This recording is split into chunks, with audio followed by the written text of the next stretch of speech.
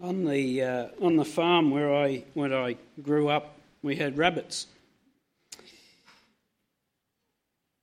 What do you get if you pour boiling water down a rabbit burrow? A hot cross bunny.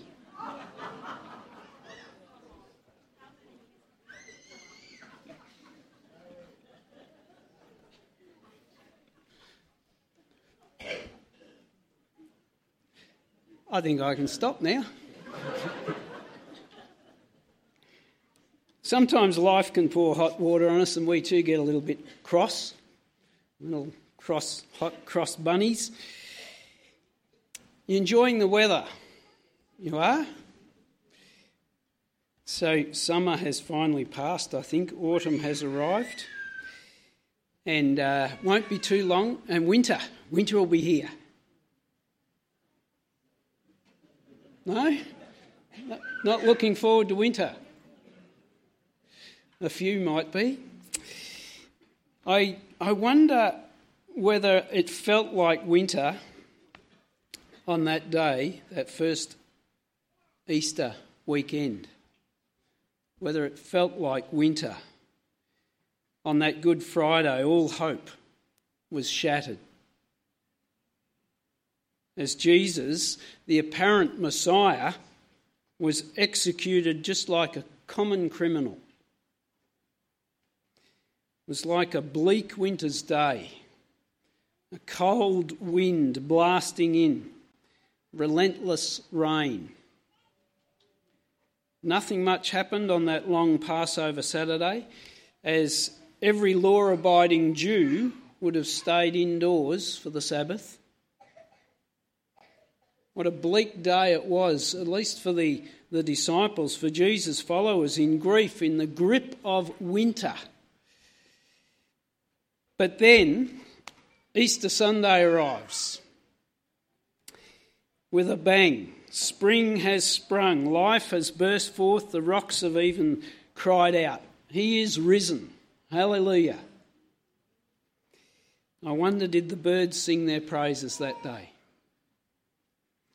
As the song begins, the song we sang earlier, see, what a morning, gloriously bright with the dawning of hope in Jerusalem. Folded the grave clothes, tomb filled with light as the angels announce, Christ is risen. He is risen indeed. Resurrection Sunday. This was the day that Jesus lived on earth for. On this glorious day, like the first day of spring, hope, forgiveness and life burst forth. So let's think for a moment about the dawning of hope. Can you picture the women as they trudge toward the tomb?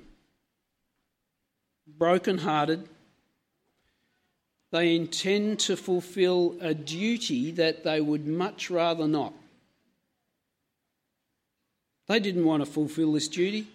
Late on the Friday, they saw, I'd encourage you to read Luke's account of the resurrection and go back and from the crucifixion on. From Luke's account, late on the Friday, the women, they saw where Jesus was laid and how he was wrapped. They knew just where to find Jesus. They'd spent hours on that Friday evening crushing and mixing dried flowers and pungent spices to anoint and embalm Jesus' body. And as they moved toward the tomb that Sunday morning, one of them wonders aloud how they might move the stone from the entrance. There may have been as many as 7 or 8 women. And as they arrive at that place in the half-light of dawn, they're relieved because the stone's been removed, but they're perplexed because the stone's been removed. 2 of them go on in and are devastated to find that the body of Christ is gone. Suddenly the cave is bathed in light as 2 men appear in shining robes. One of them asks, Why are you looking in a tomb for someone who is alive? He's not here. He is risen. And they remember Jesus' words, how he said that he would be tried by wicked men, he would be crucified, and then on the third day he would rise again. The dawning of hope. The match had been struck and the fire was about to ignite. They raced back to report what they had seen, what they had heard, to the other disciples. Well, they, of course, discount their wild and ridiculous claims immediately as nonsense. Utter nonsense. Until Peter and John run to the tomb to check it out for themselves. Could it be so that the stone's been rolled away? They too find the tomb open, grave clothes lying as if Jesus' body had simply disappeared. And John records that when he went into the tomb, he believed. He believed that Jesus was alive. See what a morning, gloriously bright, with the dawning of hope in Jerusalem, folded grave clothes, tomb filled with light, as the angels declare, Christ is risen. He is risen indeed. These disciples who went to bed the night before in utter despair are shocked by the hope that this day brings. Resurrection hope. And this same resurrection hope is available to us today. Because Jesus did what he said he would do, then we too have an assurance that what he said he is yet to do, he will do. Amen? What he has said he will do, he is yet to do, he will do. He will return, he will take us to be with him in the glory of our Father. Forgiveness also burst forth. Saul, the persecutor of the church, was transformed by the risen Christ when Jesus met him on the road to Damascus. What a shock that must have been to Saul. And he later becomes Paul, the apostle. But Jesus said to Saul, I have appeared to you to appoint you as a servant and as a witness of what you have seen and will see of me. And I am sending you to open their eyes and turn them from darkness to light and from the power of Satan to God, so that they may receive forgiveness of sins and a place among those who are sanctified by faith in me. The risen Christ appeared to Saul to assure him that Saul was forgiven, but to assure all of us that we are forgiven.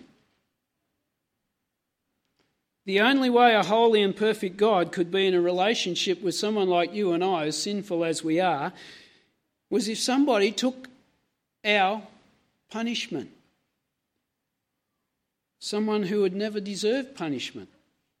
And Jesus took your place, took my place. The sinless Son of God, the Lamb of God, as we were reflecting on Friday. C.S. Lewis gave a metaphor for this sacrificial death of the innocent one in his classic children's book, The Lion, the Witch and the Wardrobe. And there he tells the story of the great lion Aslan, who loved every child, even naughty Edmund, even naughty me, naughty you. And Aslan ends up giving his life as a sacrifice in their place so that the curse of the White Witch would be dispelled once and for all and the dreadful winter of Narnia would turn into spring, if you've read the book or seen the movie. When Jesus died on the cross, he willingly laid down his life for you. Paid the price of every sin that you would ever commit, so that we could say with Paul, when he wrote these words in Romans 8:1, there is now no condemnation for those who are in Christ Jesus. There is no condemnation. Once we accept Jesus as our personal Saviour, God no longer condemns us. God has forgiven us when we accept Jesus as Lord and Saviour, as Him saving us. It's the resurrection that brings us hope, that brings us forgiveness, that brings us life. And life burst forth on that resurrection day as well. You'll recall that the angel asked the women, "Why are you looking for the living among the dead? Why are you looking for the living among the dead?" They thought Jesus was dead. But He was and is very much alive. One of the best known verses in the Bible, John 3:16, you all know it. For God so loved the world, so loved you and I, so loved us, that He gave His one and only Son. And whoever believes in Him will not perish, but have everlasting life. Jesus brings us life, eternal life, abundant life, life to the full. Life that begins the moment that we believe and it continues into all eternity. When Jesus was raised back to life, He reversed the curse that was upon all mankind. And so the Bible calls Jesus the second Adam. The first Adam led us into sin and death. The second Adam leads us into forgiveness and life. So that the Apostle Paul would later write these words, and we've often heard these words, "Death, where's your victory? Grave, where is your sting?" There's no victory, there's no sting in death. Faith in Jesus even takes away the fear of death. Because Jesus lives, you too, you and I, will live if we believe in Jesus. And so on this Resurrection Sunday, we celebrate life, we celebrate forgiveness, we celebrate hope. Of course, there are days when we struggle. There are days when we are going through trials and real battles. Because this is a world that suffers through the presence of abounding sin. The Apostle Paul wrote about the race of life as though it were a marathon. And I could almost picture Jesus saying these very words that Paul later wrote. He could have applied these words to himself as he was hanging there on the cross. Paul wrote, "For I am already being poured out like a drink offering, and the time for my departure is near. I have fought the good fight, I have finished the race, I have kept the faith." Anyone who has played sport, anyone who has run a race, a cross country or a marathon, knows that you're always more tired at the end of the race than you were at the start. Often you're rather exhausted at the end of the race. Paul, he knew the rigours of life. He knew the difficulties, the hard work, and he endured demanding trials and great persecutions. And so he looked forward to an eternity, and he wrote about a physical place that will be a place of rest for those who know Jesus Christ as their Lord and Saviour. And he also wrote about the transformation that will take place when we leave our earthly bodies. He wrote, "For we know that if the earthly tent we live in is destroyed, we have a building from God, an eternal house in heaven, not built by human hands." He describes these present bodies like a tent, designed to be a temporary abode. It's not meant to last forever. It's susceptible to the elements. These will be replaced by a building. an eternal house built by God. This is just but a tent that we are living in at the moment. And this too, I think, is a fitting description of earth and heaven. This earth will be destroyed as we know it. It's like a tent that will be replaced by a home that is eternal, built to last forever. We tend to live this life as though this earth is going to go on and on and on forever, but it won't. It's going to be replaced by a home that is eternal, built to last forever. We can rest secure in that. It'll be our eternal home of rest where there will be no more tears, no more crying, sorrow, death, nor pain.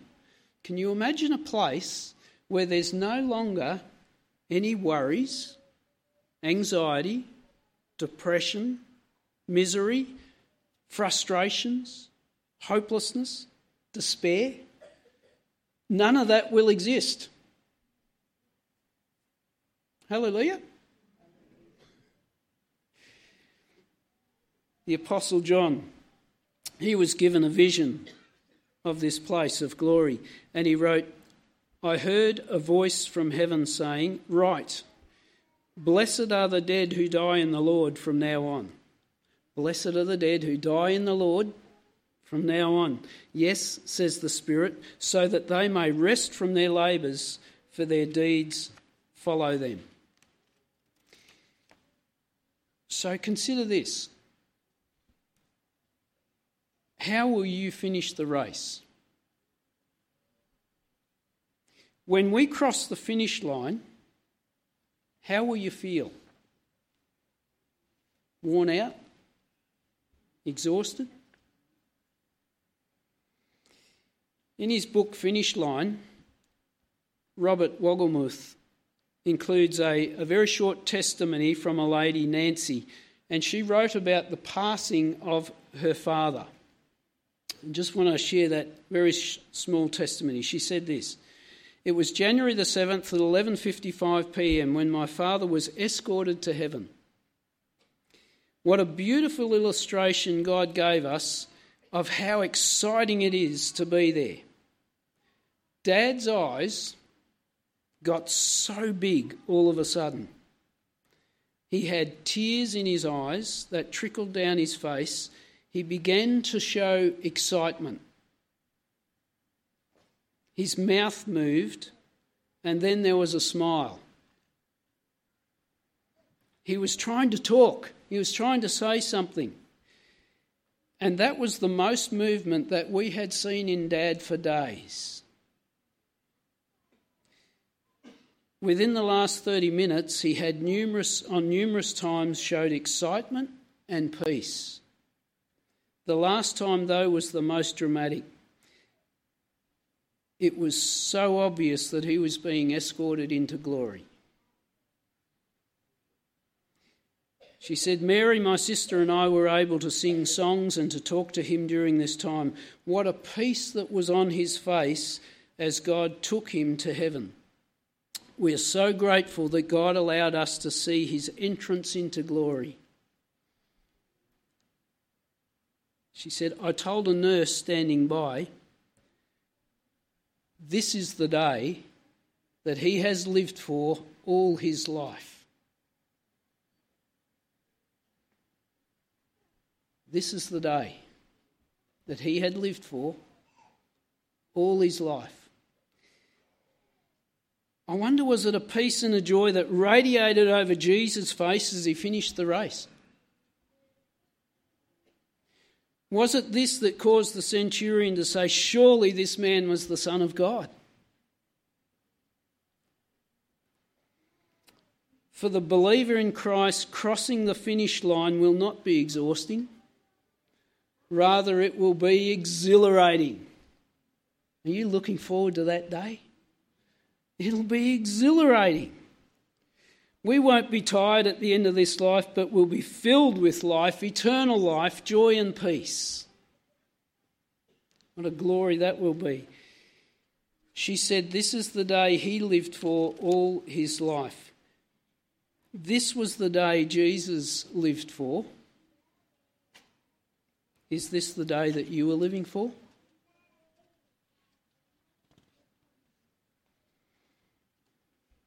I hope so. After Paul wrote these words, and I quoted these words from Paul before, for I am already being poured out like a drink offering, and the time for my departure is near. I have fought the good fight, I've finished the race, I've kept the faith. The very next verse, the very next words that Paul recorded are words that apply for not only Paul but for you and for me, for those of us who believe in Jesus. He said, now, there is in store for me the crown of righteousness, which the Lord, the righteous judge, will award to me on that day, but not only to me, but also to all who have longed for his appearing. You're longing for his appearing? This is the glory of the resurrection, hope, forgiveness and life. The crown of righteousness, if you believe. I encourage you to talk to somebody if you have not yet put your faith in Jesus. But praise God for resurrection, life, forgiveness and hope.